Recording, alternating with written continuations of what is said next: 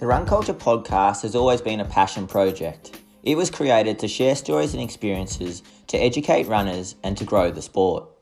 Ultimately, to show that running is cool. The podcast has provided us all opportunities to listen and learn from some interesting people in the running world. Welcome to the Run Culture podcast. My name is Dane Verway. I am an all-out running fan and an accredited running coach, a marathoner myself, and an experienced physiotherapist that specialises in treating runners. So, before we get right into the show, if you have enjoyed any of the previous episodes of the Run Culture podcast and they have added value to your life and you want to support the podcast going into 2021, then we have a Patreon page. It's linked to in the show notes. A small monthly donation will go a heck of a way to keeping the show alive. By doing so, you too can also feel fulfilled that you are doing your bit to promote and grow the sport. Also, for those runners interested or in need, links to my online strength and conditioning course for runners or Run Therapy, my physiotherapy clinic, are also in the show notes. Alas, enough from me. Here's this week's interview.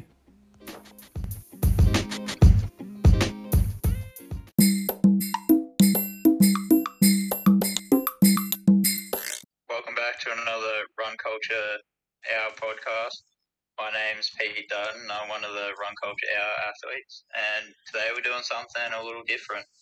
Today we're joined by Dane Verway, founder of Run Culture and coach of the Run Culture Hours. Welcome, Dane.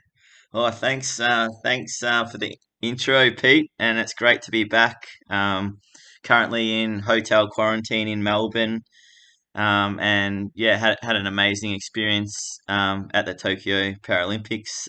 So was pretty rapt to have a chat about it when you sort of broached me on the idea. Yeah, I thought this is definitely something that the listeners would love to listen to. There's a lot of people that have followed your journey, and so yeah, let's dive into it. So this has been sort of in the works for months now. So how did this all come about?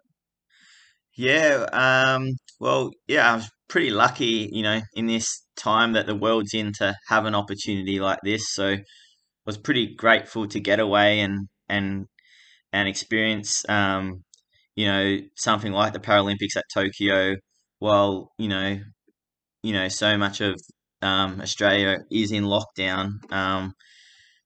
I guess the opportunity arose mm, several months ago. I got asked whether I'd be able to help out because one of the physios who normally does it, wasn't able to, and was a bit worried about the whole COVID situation, and that had been something that was on everyone's mind as to whether it would go ahead, and that was something that made it a bit of a, you know, uh, we were all nervous about whether the COVID situation would be okay. Now that all that's been said and done, it did go really well, and the whole Paralympic Australian team got back unscathed, which was fantastic, and shows that future sporting events can go ahead.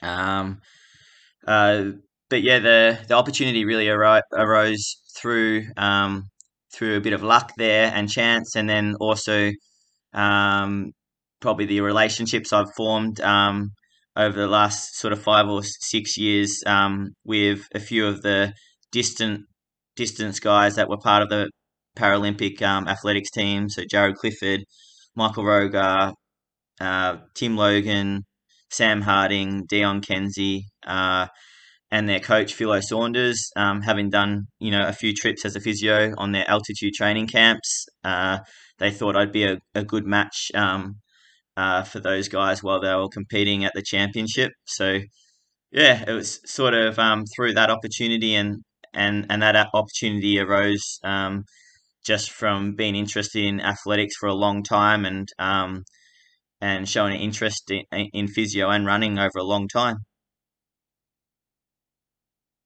Is this the biggest opportunity you've been given as a physio? Because I know you've gone to some world cross teams for Athletics Australia and a few big events like that. Yeah, yeah, definitely. Yeah, it was a bit surreal being over there and saying, "Oh, far out!" Actually, at the Paralympics here. So it was definitely the the biggest or the highest level of competition that I've ever been a part of. And it was such a privilege to sort of feel a part of that and be amongst such amazing people. I met so many amazing people and new people and learnt so much on the trip. Um, yeah, but yeah, the world cross country opportunities. I've sort of done three of them, and they were a good sort of stepping stone for this trip.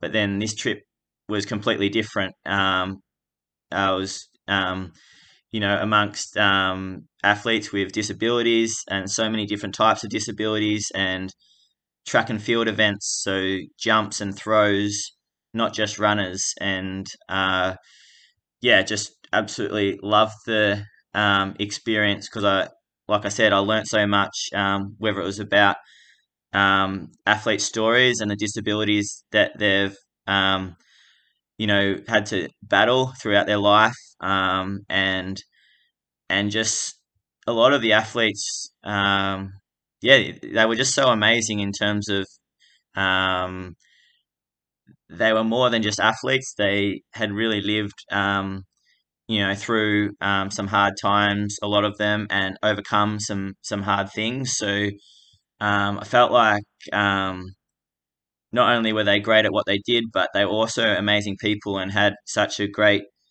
grasp of life, and and were resilient, and very grateful people. So it was really cool to be a part of so many people that were like that, and so many of the health professionals that were working with the team were so worldly and such encouraging and nice people too. And I don't know if back home the general public really could see this, but like I've heard that the Channel Seven coverage was really good, but the energy and the vibe in the Australian village was just so cool to be a part of.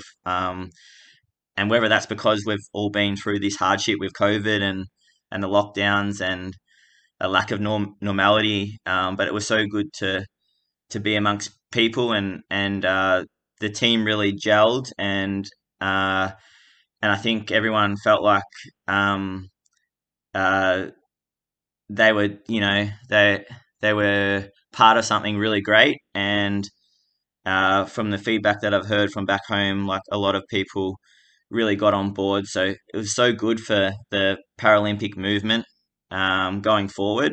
Uh, because of COVID, they got so much more coverage and yeah, I think that so many people were just so keen to see some sport and some great stories, and because everyone was locked at home. So uh, yeah, it couldn't have been a better time for the Paralympics to be on. Yeah, Channel 7 definitely did an amazing job with the coverage across all sports the 2 weekends. And it's good to see Paralympics finally getting the mainstream media coverage that they deserve. Yeah, like And definitely there. And on what you said about everyone just kind of being happy to be there, you definitely noticed it in the post event interviews as well, especially with the Australians. They were just full of so much energy, and it was refreshing to see. They waited so long for that opportunity, and they all seemed like they were loving it over there. Yeah, I think a lot of the commentary team for Channel 7, I think half of them were ex-Paralympians, like you had Kurt Fernley and a few others. So they really understood um, understood the sport and knew, like, shared that sort of Paralympic movement. And so and yeah, the commentators, like, I know Carmichael, who was at the track, he was just so positive and just like was loving it. And yeah, I think if a bit of that energy sort of came across back home, like that's awesome. Yeah, it was definitely awesome to see and listen to. I can't imagine what it would have been like at ground level. Yeah, yeah. I mean, it was yeah, just it was pretty incredible to learn about so many people's stories and what they'd been through.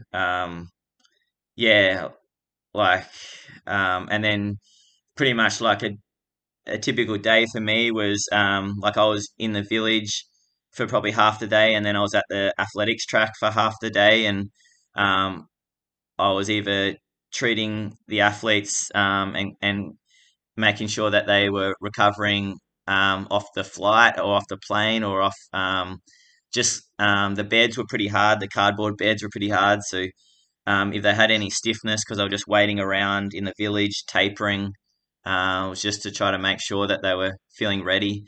Um, and yeah, so I got to know, like, yeah, quite a few of the athletes quite well. And then just in the village, everyone, had breakfast, lunch, and dinner together, no matter what sport you were. So, uh, the athletics team mixed with the goalball team, mixed with the rugby, basketball, tennis team, um, and you know, you might be sitting next to Dylan Alcott or Riley Batt or Danny Dettorio or uh, yeah, Matty Rosario, and they were yeah, just all normal people, and it was pretty cool to be amongst that and just see how they operated at such a high level of the sport where there's a lot of pressure,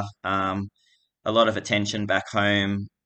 They'd been training for 5 years for this event, and it was their real big opportunity. So much effort and toil had gone into this event, and just really cool to see how they handled themselves, some of their routines, and uh, how how how yeah, they were still able to stay incredibly relaxed at times, and enjoy the experience. But then at other times they got serious and they knew when to get serious. So yeah, it was a really good insight to championship preparation, and seeing it from the inside, and getting a really good idea of what the athlete village is like, and some insides and outside sort of information. Yeah, so many amazing experiences, whether it was um, accompanying the white tiger to a drug test, and having to be there as a chaperone. Like, that was an experience that I'd never forget. Uh, and it was just plain and simple, just a normal drug test, but it's just something that I'd never experienced. So it was, good to just get that insight of how that works and that process works. Um, and yeah, just so many other things. So what did you learn anything from the athletes in the sense of what it takes to train and compete at the highest level that you could apply to your own sort of sporting endeavors? Yeah, I think each athlete sort of from what I saw, approached their events so differently. Because you had some veterans on the team, and then you had some youngsters on the team. It was really cool because the room that I had, I was with five other coaches. So it was really cool to listen to, and they were experienced coaches, and they coached a wide range of events, whether it was throws, sprints, yeah, distance running, or jumps. And it was really cool to listen to them talk about they're different type of athletes, and how they really just intimately knew the athlete that they were dealing with, and uh, I guess they knew the quirks of the athlete. Like I remember for before one of Maddie's wheelchair races on the track, she had the 1500 meter heat, and Bernie, her usual physio, couldn't wasn't scheduled to go to the track that night, and I was. So Bernie, in great detail, told me Maddie's preparation, and it was down to every 5 minutes. It was like at 6:10, Maddie has a blue Powerade. At 6:15, she gets a massage at and loosens this particular area so that she's nice and free and can breathe properly. And it was really detailed, and I found a lot of the coaches were like that at that level. They left nothing to chance.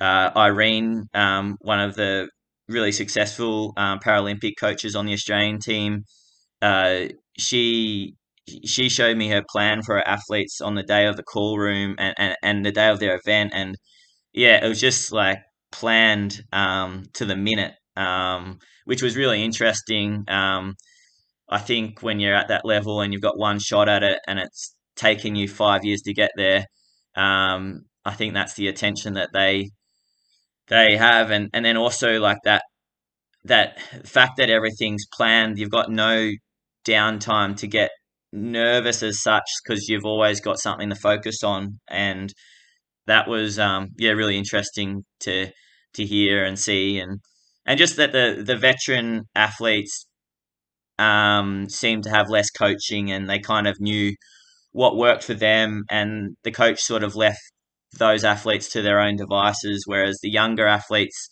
were sort of being shown the ropes, and the coach was there and sort of telling them, okay, at this point do this, at this point do this, and then they, a few of the athletes, it was really just about having an experience so that in Paris 2024, they've got that experience, and they're more likely to be closer to their peak, in 3 to 7 years. So it was really about just learning the process and learning what does work, what doesn't work, and what they yeah, need to work on for the future. Yeah, that's definitely an interesting point. There's no like one way to coach or train really. There's just about what works for each individual athlete, and trying to, like you said, find what works and what doesn't, and I just go through the process. Yeah, like you really got a good insight to the different personalities on the team as one of the physiotherapists treating them each day, um, and then you could see how their preparations sort of were, and how the coaches um, sort of liaised with those athletes. They just took the personality of your athlete so much into account, which I mean is kind of common sense. You think that would happen, but I think just that individuality, and it's not one size fits all. And like uh, for example, for the seated shot put, Rosemary, one of the athletes who threw really well, because she fatigued quite easily, and because her event's so long, she didn't. Her warm up constituted of like 3 TheraBand pulls, and that was it. And I was kind of gobsmacked, and I talked to Hamish, her coach, and she's like, "No," he's like, "No, that's just how she does it," and it kind of really works well for her. And so, like, for certain athletes and certain events, yeah, you've just got to learn what works for the athlete. So yeah, no, it was really insightful. Yeah, that's so cool that everyone's kind of different like that. Yeah, yeah, and you sort of like, well, Because like, because like some of that stuff, like if you just go, oh, I should train how Jared Clifford trains, because it works well for him, because he's finished the Paralympics with 3 medals. Uh, you know. he trains the way he trains, I guess because he's resilient. Like he can handle a lot of training, and so far in his young career, he hasn't seemed to get many injuries. And there's not many athletes like that. So yeah, you've really got to cater for your own sort of strengths and weaknesses, and yeah, you can get inspiration from someone else's training, but you've got to really distill it and make it a bit more your own. Yeah. Yeah, there's so many special and incredible moments that happened during the games. Talk the listeners through what you saw and what you witnessed. Yeah, one of like I've got a few favorite moments. Probably an unexpected. One of my favorite moments was Mikhail Burian in the javelin getting silver. I met him on the flight over to Tokyo. He was sitting next to me, and yeah, I ended up learning that he trains in Sandringham, and um, uh, he's you know only recently come over since 2012 from the Czech Republic, and he got his Australian citizenship, and uh, yeah, he's uh, like he just had such a nice sound head on his shoulders, and I sort of like you could kind of predict that he was going to go well, just with how he was quite rational about how he was preparing for uh, um, competition. He just came across in a really nice manner, and he just seemed confident, and he seemed like just super keen without being too keen, and then it was amazing to see like he showed me like this little text message, or this little the background of his watch that he changed just before the competition, and it sort of said, "I'll focus on the process, not the outcome." And then if you do that, you're more likely to get a result that you're quite happy with, because you've done the best you can with the moment. And he changes his watch screen to that before every competition, and uh, every throw he started with a bit of a poor throw, a bit of a dud throw, but every throw got better. And then his last throw, he threw a 3 meter PB, and it was a world record, but someone the Indian thrower threw further, and yeah, it was just like so cool to see an amazing result like that. Something that he's worked so hard to do, um, but I just felt like uh, yeah, it couldn't have happened to a nicer person. So it was really that, I don't know, that was quite special to see, because I kind of really liked his demeanor, and then like there was another moment where Vanessa Lowe, she came to Tokyo a bit later than a lot of the other athletes, because she was later in the competition, and she's a double leg amputee, so you've got two prosthetic limbs, and she does long jump, and she used to compete for Germany. She actually won the gold medal in the long jump in Rio, and I didn't know any of this. I was really naive going into the Paralympics, so I sort of was sitting on the bus, and every time we're on the bus, we've been really careful just to stay together. All the Australians sit together, and masks on, and sit at the back of the bus.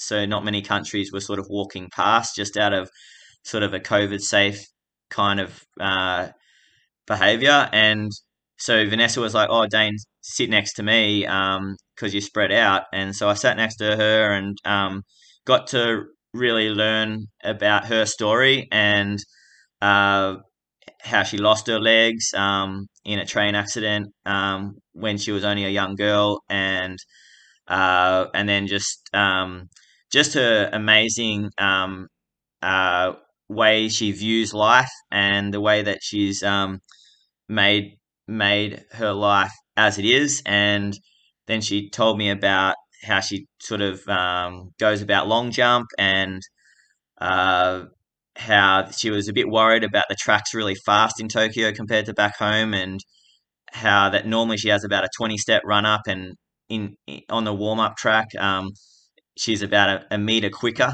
over those 20 steps, a meter further. So because she can't feel the ground proprioceptively very well because she's got the prosthesis, that's a really important aspect that she needs to get right for a long jump to go well.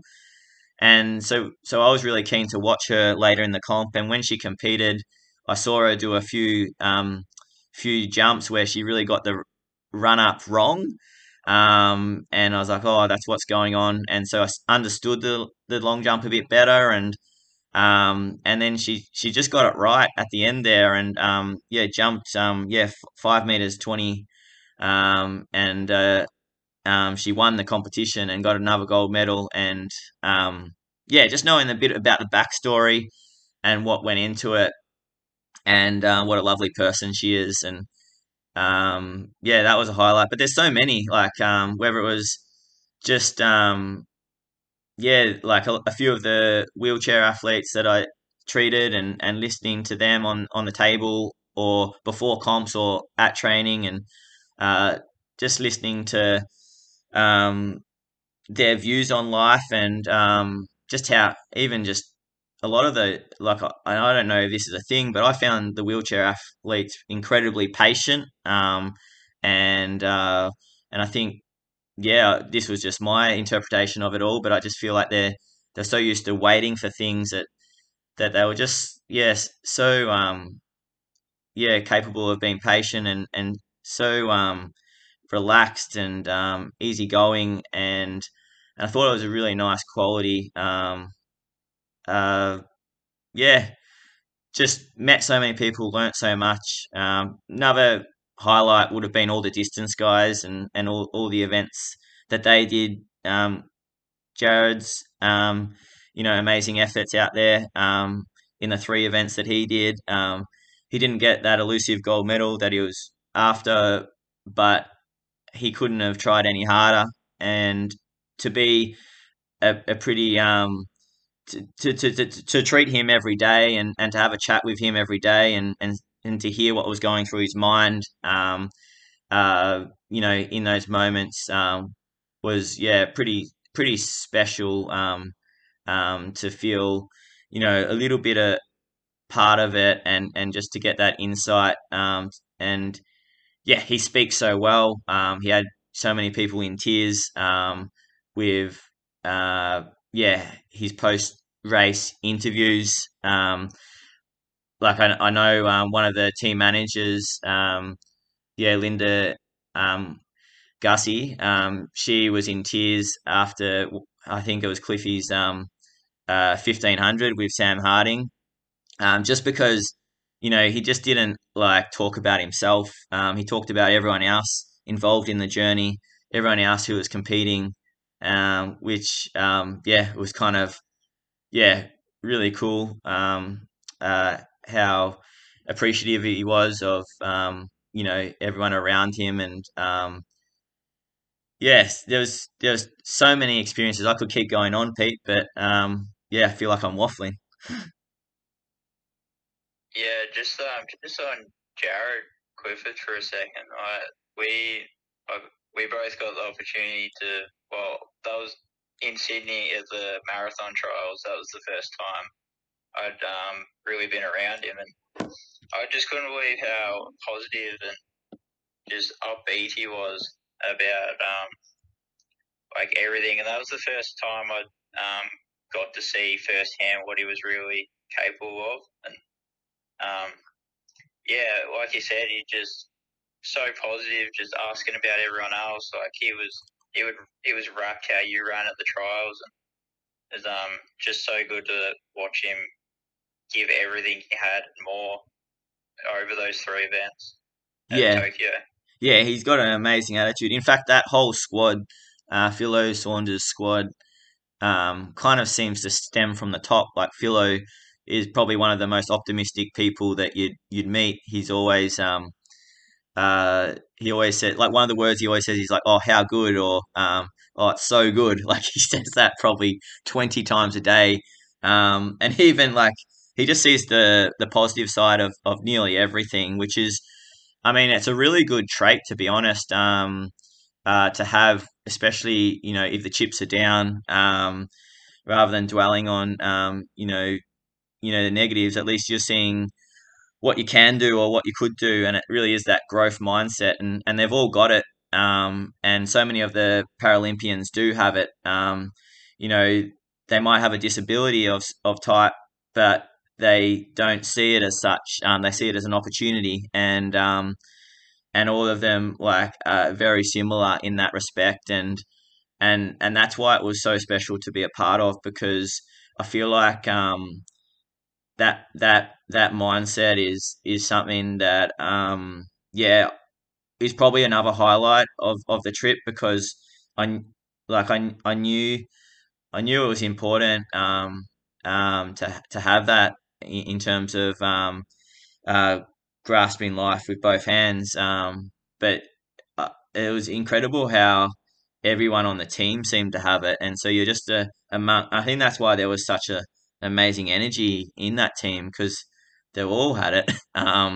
Uh, yeah, no matter what sport the Paralympian Aussie Paralympians were from.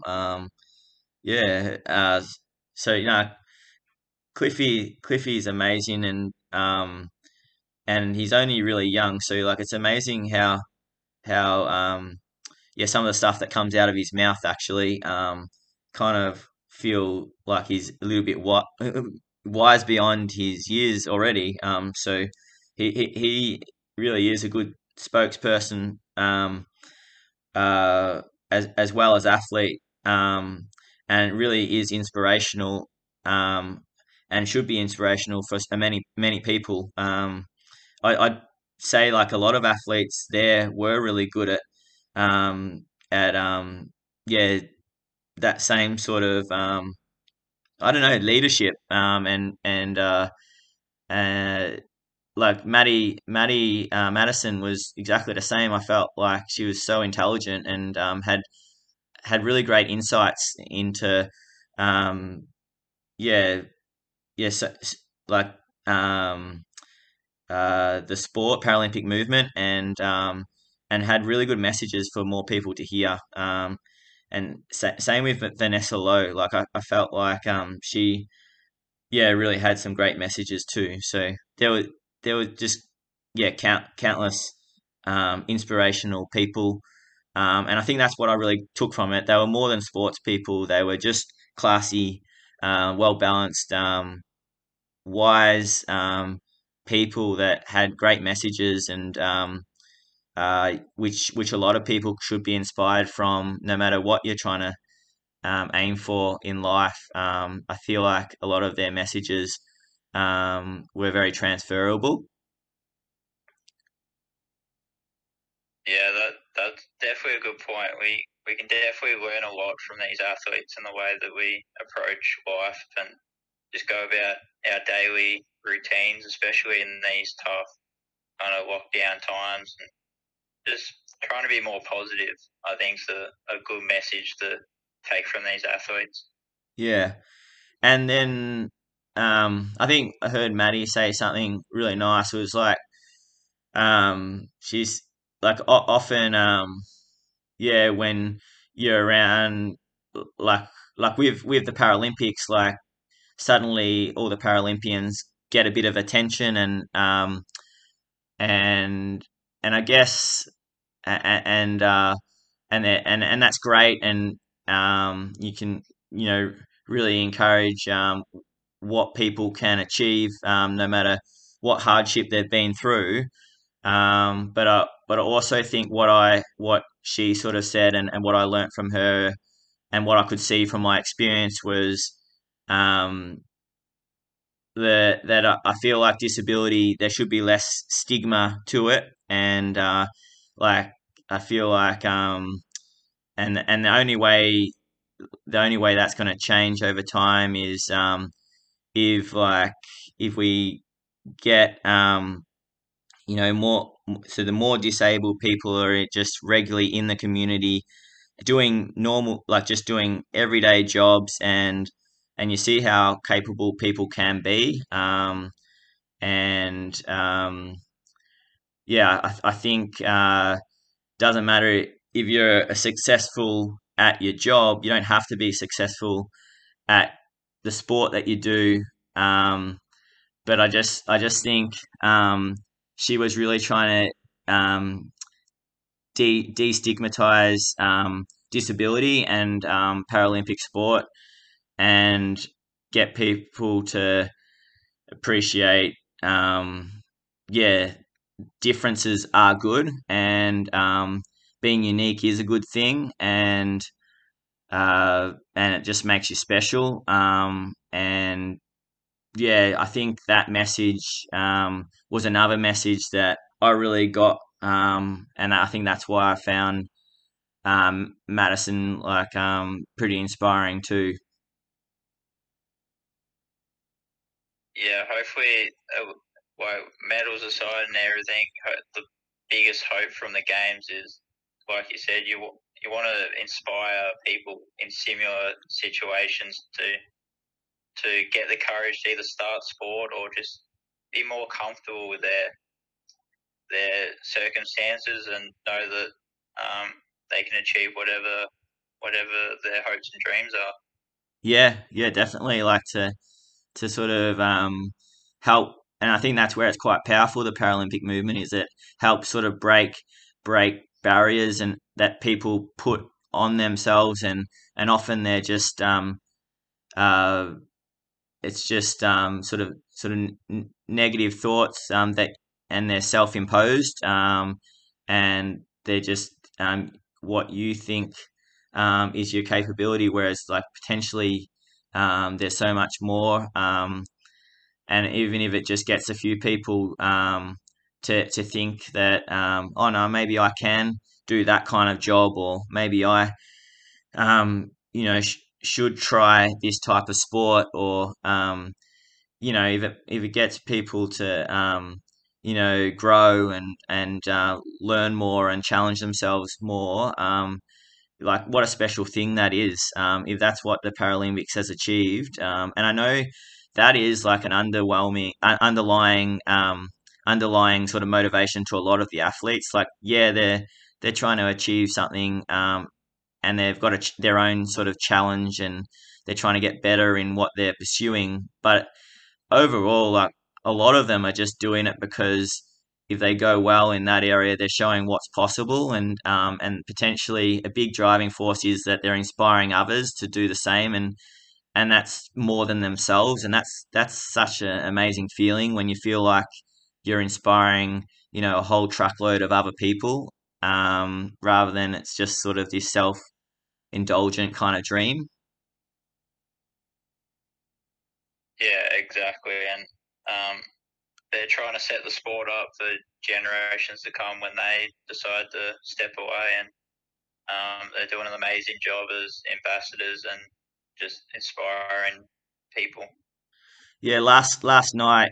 So I'm in quarantine in Melbourne. I'm currently looking at the Balti Bridge, um, and I've got another 12 days of it. But last night, they had a little Zoom catch up of like everyone who was involved in the Australian Paralympic team, and Kurt Fernley spoke, and it was really cool to hear some insight to a few of the um, people who are responsible for Channel Seven's coverage, and how it all came across, and in Australia.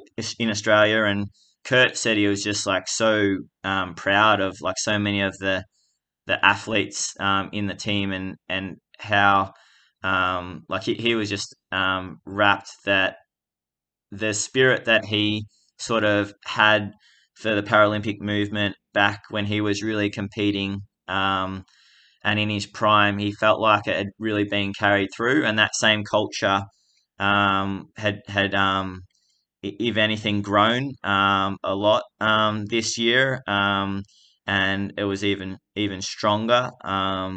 So yeah, that was really cool to hear too. Yeah, it's definitely awesome to see. So everyone that knows you as a bit of a marathon guy. Did you get out on course to watch the marathon, or were you working?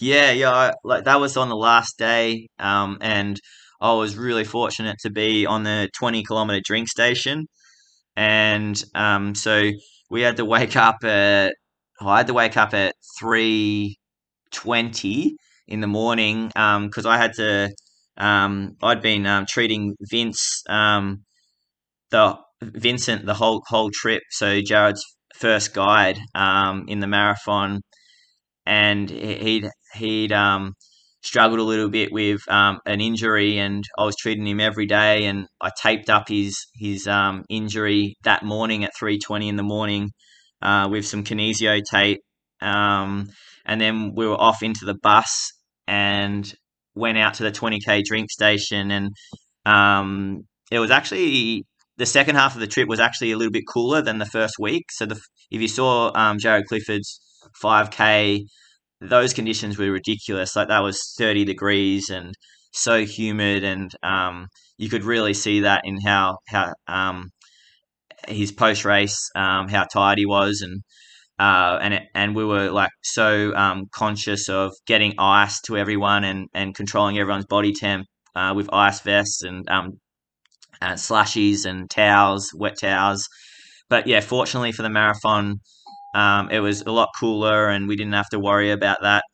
And so um, I was standing at the 20k drink station, and it was actually raining a little bit, and quite cool. So I had the jacket on, and there was a bus with the TV screen on, so I was able to watch the event and how they were going, and how Maddie was going, and Eliza, and Christy Dawes, how they were going in the wheelchair race, and um, then they came through at 10k, because the 10k was where the 20k was as well. So I saw them at the 10k, 20k, 28k, and then Philo, Jared and Michael Roger's coach, came through, and he was running to different points on the course, and we'd teed up that I was gonna.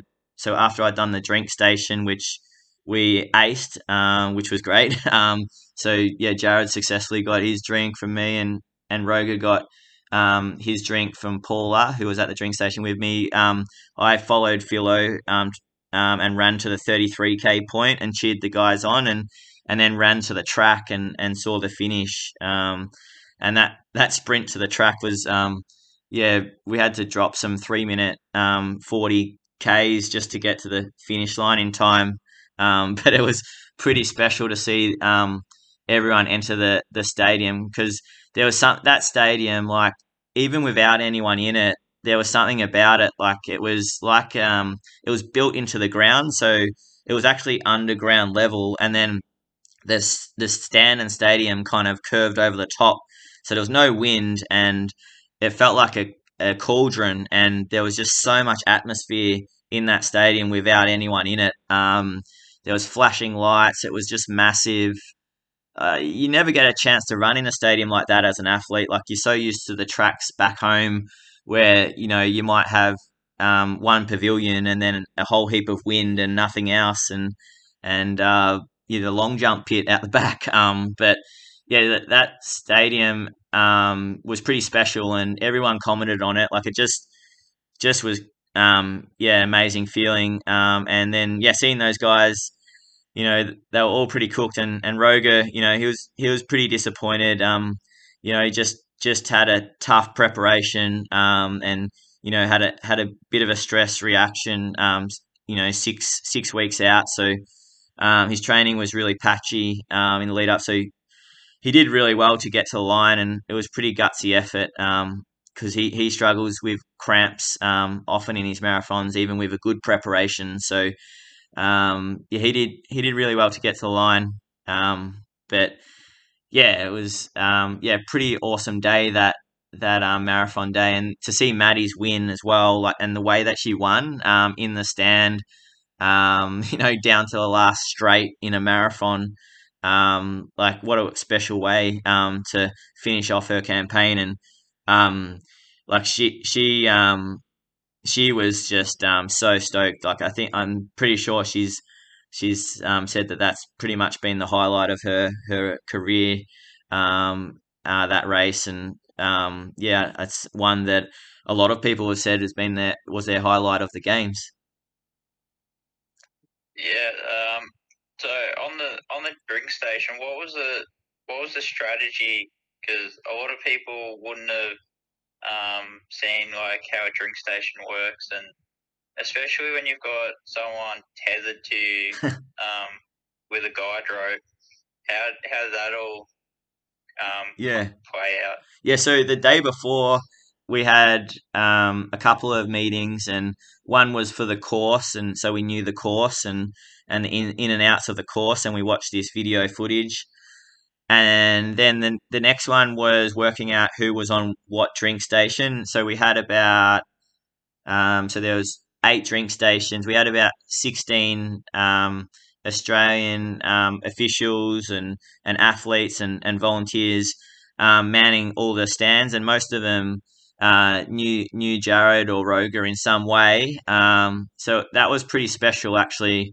Like most of his training squad was scattered throughout the the marathon on the drink stands, and we had a WhatsApp group that was sort of constantly saying, "Oh, they're through 5K, 10K, 15K. They're looking good," or "This is how they're going." So that was really cool, and a lot of photos, and that was cool to follow along. And pretty much like whoever was handing to Jared had to wear a yellow shirt so that he was more likely to see you, and then whoever was handing to Roga had to wear a green shirt. So there was 2 people on each drink stand, and you had to stand behind the table and then just hold your arm out.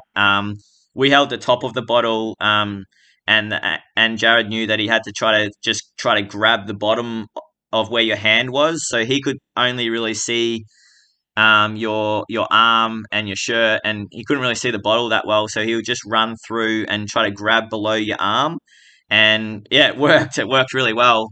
Um, we worked out that he was going to be the one to grab the drinks because he's the one who needed the drinks. Vincent, who was the guide to 21Ks, and Tim, who was the guide for the last 21Ks, Tim Logan, they were fine to run the race without drinks. So there was also a lot of general drinks every other 5K. So there was a lot of sponges and water bottles. The course was incredibly well marked, as you'd expect, and it was pretty amazing to see them running through the streets of Tokyo with no cars, and all the streets blocked off, and the streets were there were quite a few spectators, but they still felt pretty eerie and quiet at times. And yeah, it was yeah, that's sort of how the drink stations worked. Yeah, and did you get to witness the changeover between Vincent and Tim as guides? Because I thought that was very interesting to watch on the TV. Yeah, that I've only watched the replay. That was a kilometer after my drink station, and that was seamless. Like they were pretty proud of that. That was like clockwork. They practiced that the 2 days before the race. And Tim and Jared particularly move so well together. They've done so much running since they were really young together. Their techniques are very similar. If you look from the waist down, their stride pattern and their stride length is so similar. And yeah, it would have been a couple of years ago in 2019 on one of the trips that I helped out as a physio with Jared and the guys. Jared gave me the tether, and he's like, "Dane, let's see if you can do some guiding." And anyone who knows my cadence, it's like 200 steps a minute, like really mini steps and shuffly, and it's complete polar opposite to Jared's nice fluent bounding stride. So there's a real art to guiding and running with someone and trying to get into a rhythm. And Tim and Jared, like I think that's an underrated partnership, and how good they are at it and how fluent they are together. Vince is really coming along with it. What he struggled a little bit with was the injury the month before. So his training was a bit limited, a bit like Michael Roger. And But he did an amazing job and was so gutsy to do that first half as he did. And Jared, couldn't be happier with the guys' efforts. After the race, Jared was like, I couldn't have gone any faster. Like he said that was one of the hardest things he's ever done, that marathon. So, yeah, just gives an indication of, yeah, how hard Jared pushes himself, but yeah, how well the guides did. Tim also, I remember when Jared was spewing up at 28K and then all around the track. Tim after it was just saying like he just he just can't get over how Jared's a different beast. He just seems to be able to push through pain like a lot of people can't. And I thought that was something that was really insightful to hear because Tim knows Jared really well, and yeah, there must have been a few moments late in that race where Jared was suffering and struggling, but he just kept going.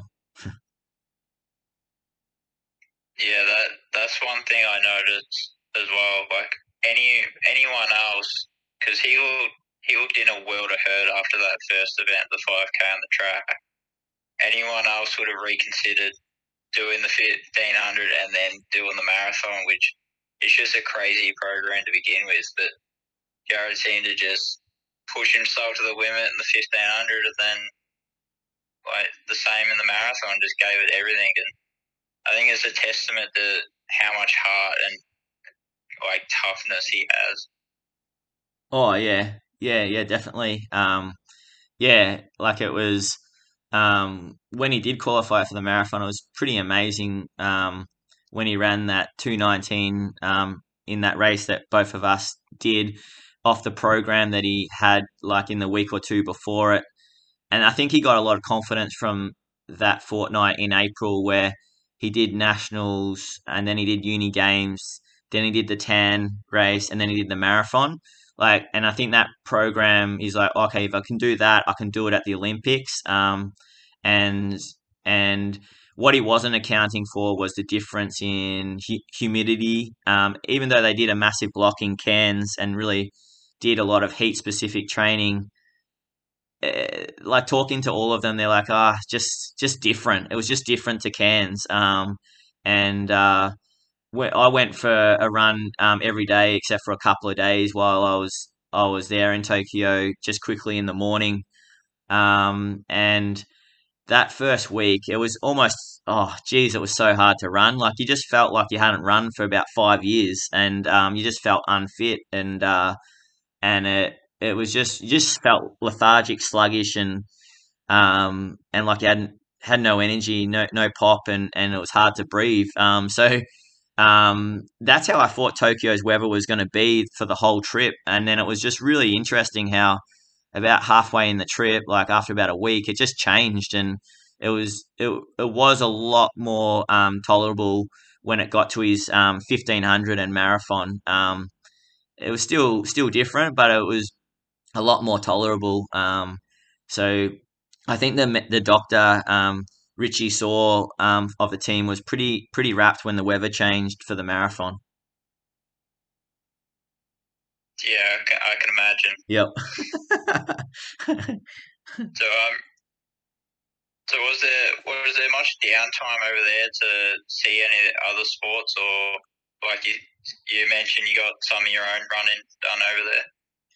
Yeah, there was that was the other part. Like it's an incredible long time to be in the village if your events late in the piece. So a few athletes arrived late, which was really smart, and but then a few of them were there for about 10 days before they had to compete. And what I really took from that is like, yeah, I would have found that really hard because you kind of getting super pumped and motivated seeing your other Aussie teammates compete and do what they're doing, whether it was wheelchair rugby or basketball or swimming and or cycling and achieve the successes that they did.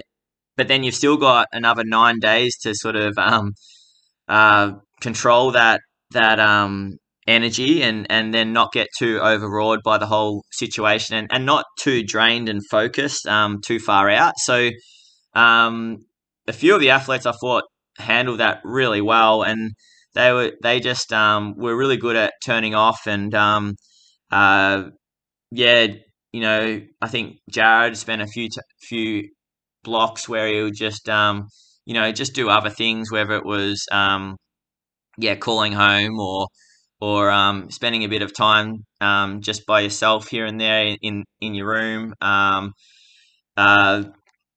but to be honest, like just meeting different people was a really good. I found that that's what I was doing a lot of my downtime, just getting introduced to new people and chatting to different people that I found interesting or learning new things from the coaches that I was rooming with. And then watching sports that I'd never watched before. Like I'd never watched goalball before. And then when the Aussie women won their first match ever in Paralympic history, that was kind of cool. Like the whole team was like super wrapped and excited about that. Um, the opening ceremony, like although we weren't allowed to sort of march into the stadium, we still did stuff around the village for that. Closing ceremony, still did stuff around the village for that. And then just the fact that we weren't allowed to, as the Australian team, we were the only team that didn't go to the dining hall. So we were, taking those extra precautions to not have trouble with COVID. So we were self catered for, and we had like some amazing dietitians who worked tirelessly, like Vaughnie and a couple of her crew. They would have 4 hours sleep a night. That's it for the whole 2.5 weeks. Just preparing from early in the morning at 4 in the morning for the team for breakfast, because some events were triathlon early in the morning, and then they'd prepare lunch, and then they'd prepare dinner, and then they'd have to prepare like little eskies or packs for people that were competing even earlier than that for the next day. So there was they were incredible, but like that was also a really cool hive to hang around, because there was a table tennis table, there was a TV, and everyone was eating, and it was amazing food. Given that we were in a different country, like they'd prepared so well, and I often just found myself downstairs, outside, or at the table tennis table, or watching TV and just hanging out around, athletes from different sports and chatting to them and getting some insight into their story. And because everyone was, living together and dining together, I think that's what also created that close knit team and that amazing feeling around the village. Yeah.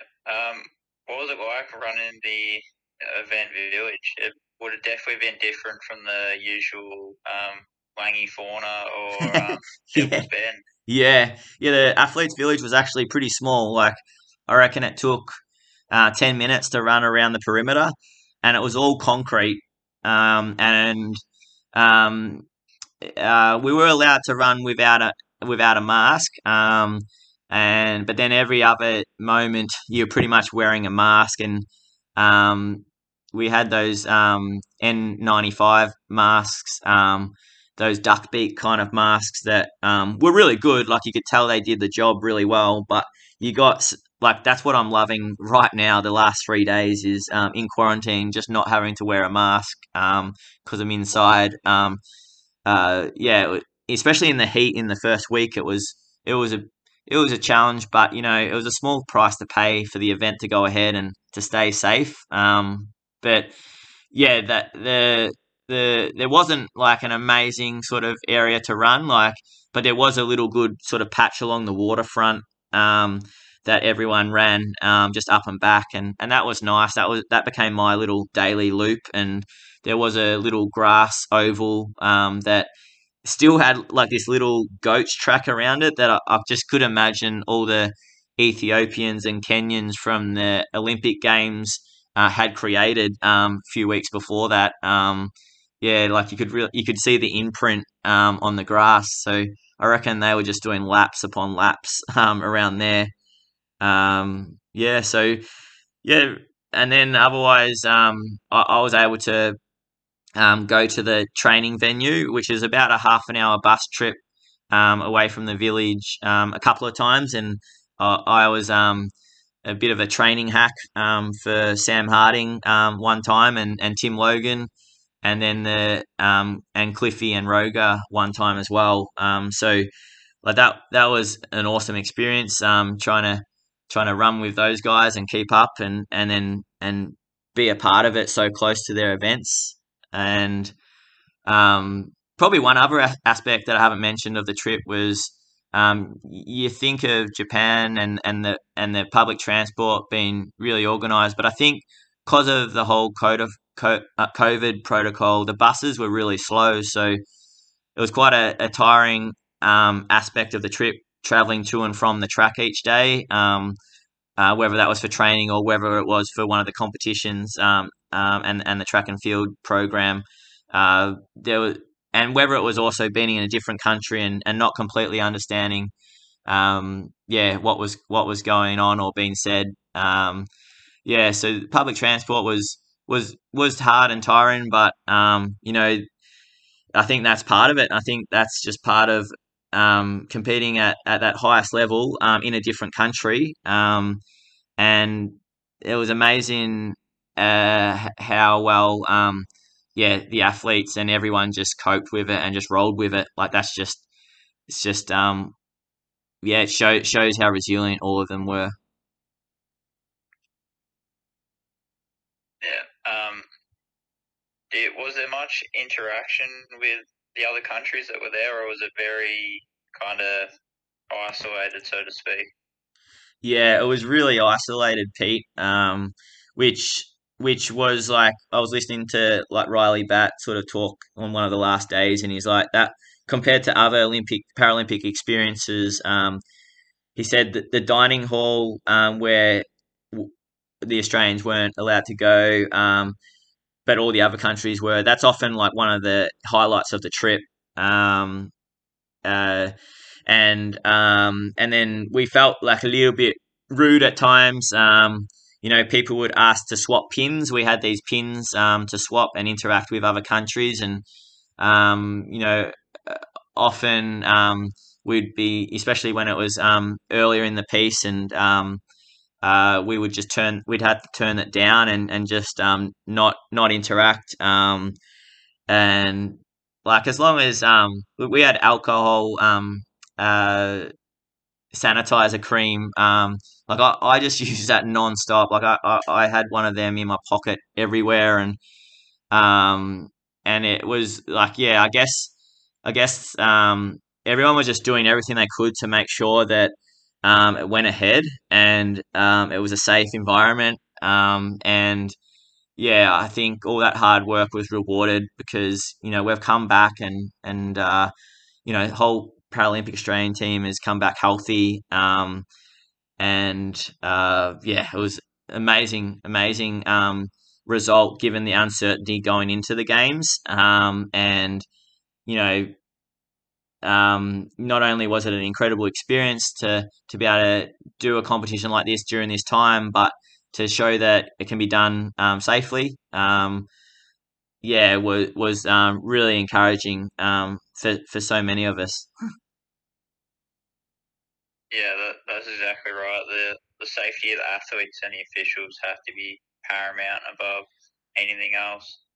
Yeah, yeah, exactly. So, what was you briefly mentioned the opening and closing ceremonies before? What were they actually like, or as close to what they you were able to do over there? Yeah, the opening ceremony. pretty much we all got dressed up at the village, and then the flag bearers, so Riley Batt and Danny DeToro, did a couple of speeches, and uh, Kate McLaughlin, the chief de mission, she gave a speech, and a few others gave speeches, and they were pretty inspiring, to be honest. Like it was another one of those moments where you sort of, you got the goosebumps, and yeah, you sort of got that shiver through your body, like, and it really hit home what you were doing, and what a special privilege it was to be a part of the team. So there was a lot of speeches, and then pretty much we had to just send off Danny and Riley, the flag bearers, off to the opening ceremony, and it was just them that participated.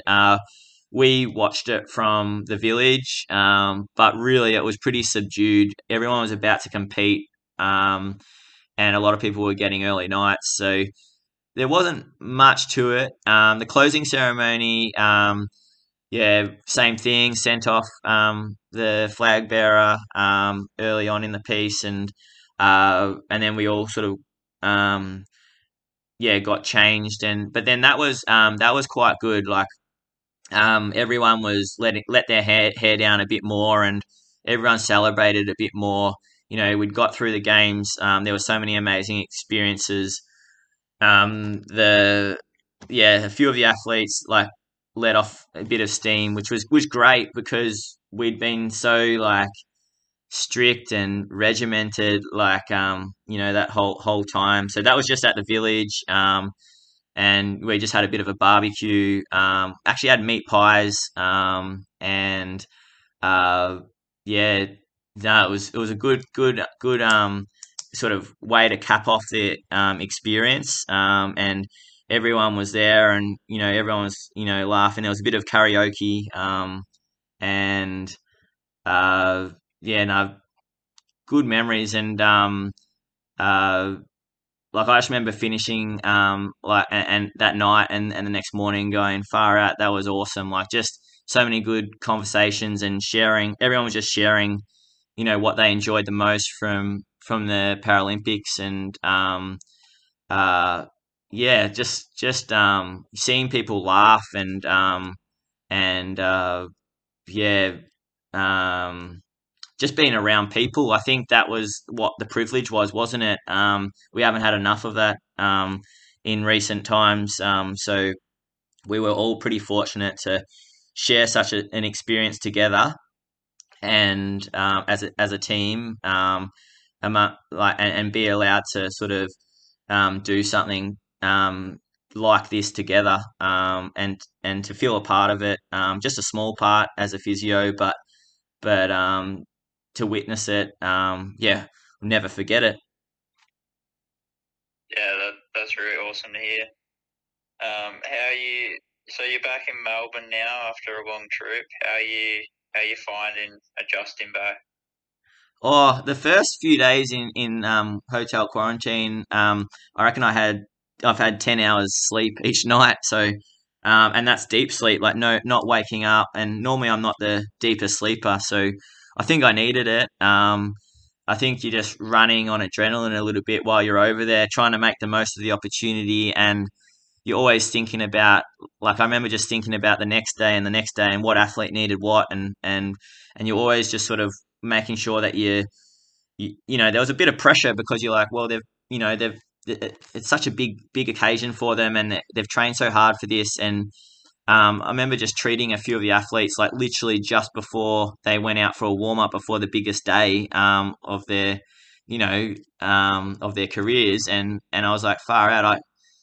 I don't want to do much different here. I don't want to stuff up. I just want to, make sure that they're happy, and they're content. And so there's a bit of pressure that you even put on yourself each day you're out there, and you're just trying to do the right thing so that everything goes well. And it was great to get back and not have that pressure, and that you put on yourself, and just to it's pretty weird, isn't it? Like quarantine. I haven't done one before, but 2 weeks in a room where you're not allowed out of it by yourself. And when the guy brought me in. He's like, "I'll see you in 2 weeks," and that was a bit weird. Like that's when it hit home.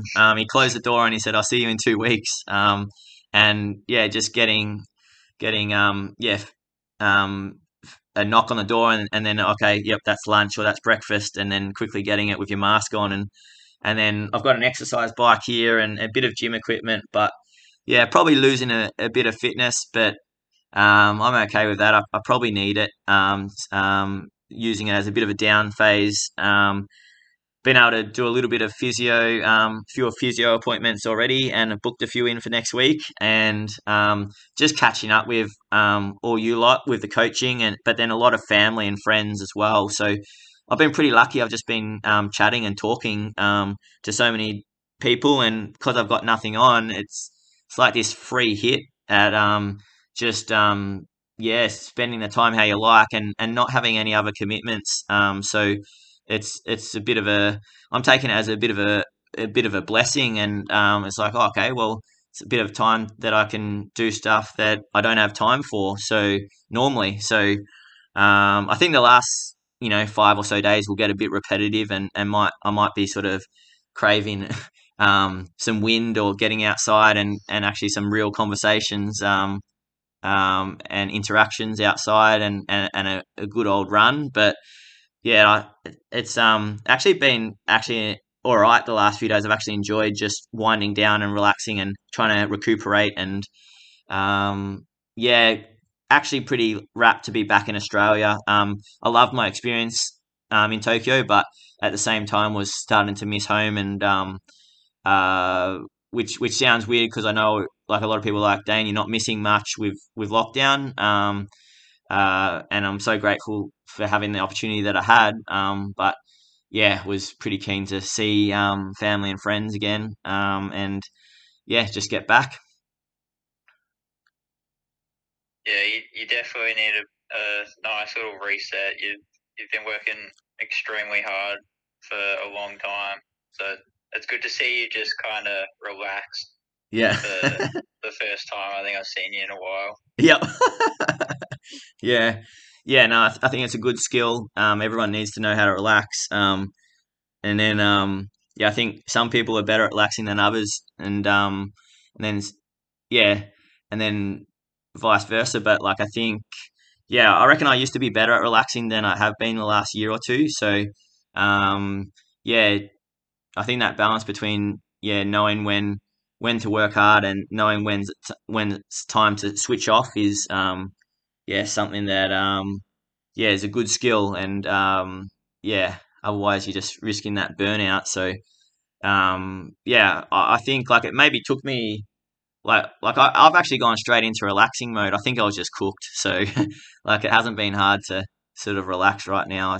I just yeah, it was just I guess like even arriving back home, like the amount of stuff that we had to do through the airport. Like we were in the airport at Tullamarine for about 5 hours, and then we were waiting outside the hotel in the bus for about an hour and a half, just because they only let one athlete or staff member go into the hotel at once. They're just really trying to be COVID safe with everything, and yeah. So no, it's great to you know finally be back and yeah, back to normal. Hopefully, like normal life. And hopefully, like yeah, we're not too far off. A bit of yeah, normal life. Hopefully, come November, December, back home in Melbourne. Yeah, hopefully. Do you Yeah. do you have anything else you'd like to add or any closing thoughts before we wrap up? Not really, Pete. Like I think I've sort of covered it really well. Yeah, just incredibly, just the fact that I'm yeah incredibly lucky to have had this opportunity. That I learnt so much uh, about different disabilities and different events, whether it was the jumping events, the throws events, about championship. Uh, uh, racing, how I've certainly got some new heroes and that I admire, and I admire their resilience, graciousness, and how worldly they are. Like I've certainly got some new heroes from the experience, um, and I've come away with like some amazing highlights that I'll never forget for the rest of my life. Uh, yeah, so they're probably the main things, uh, and I feel like incredibly blessed to sort of have been part of the Paralympic movement uh, and like Danny DeToro, like in the opening ceremony in her address as one of the captains of the team. I think she said it really well. She's like, let's take COVID as there's a silver lining in COVID, and let's I think COVID will bring us closer together as a team, and it certainly did. And I think the impact that the Paralympics uh, has had, and going forward into 2032, Brisbane and the future is probably been magnified because of COVID. So I really like that sentiment because often, and that's so classical of what I saw in all the athletes. They always saw, oh, okay, well, this has happened, but how can what's the positive in this situation? And that was just another clear example of how they viewed the whole scenario. So, yep, great experience. And that's a wrap because I've blabbered on way too long. Thanks, Pete. Yeah, that's definitely a powerful statement to end on, and I can safely say that all the Run Culture Hours and everyone that's been part of this journey, we're all proud of the accomplishment and the work you were able to do in Tokyo. Oh, no, thanks, mate. Well, it certainly makes me feel like I've learnt a lot of good stuff that we can sort of use going forward. We're always learning, and just another good experience to grow as people. So yeah, thanks so much for doing this interview with me, Pete. It was a pleasure. Beauty.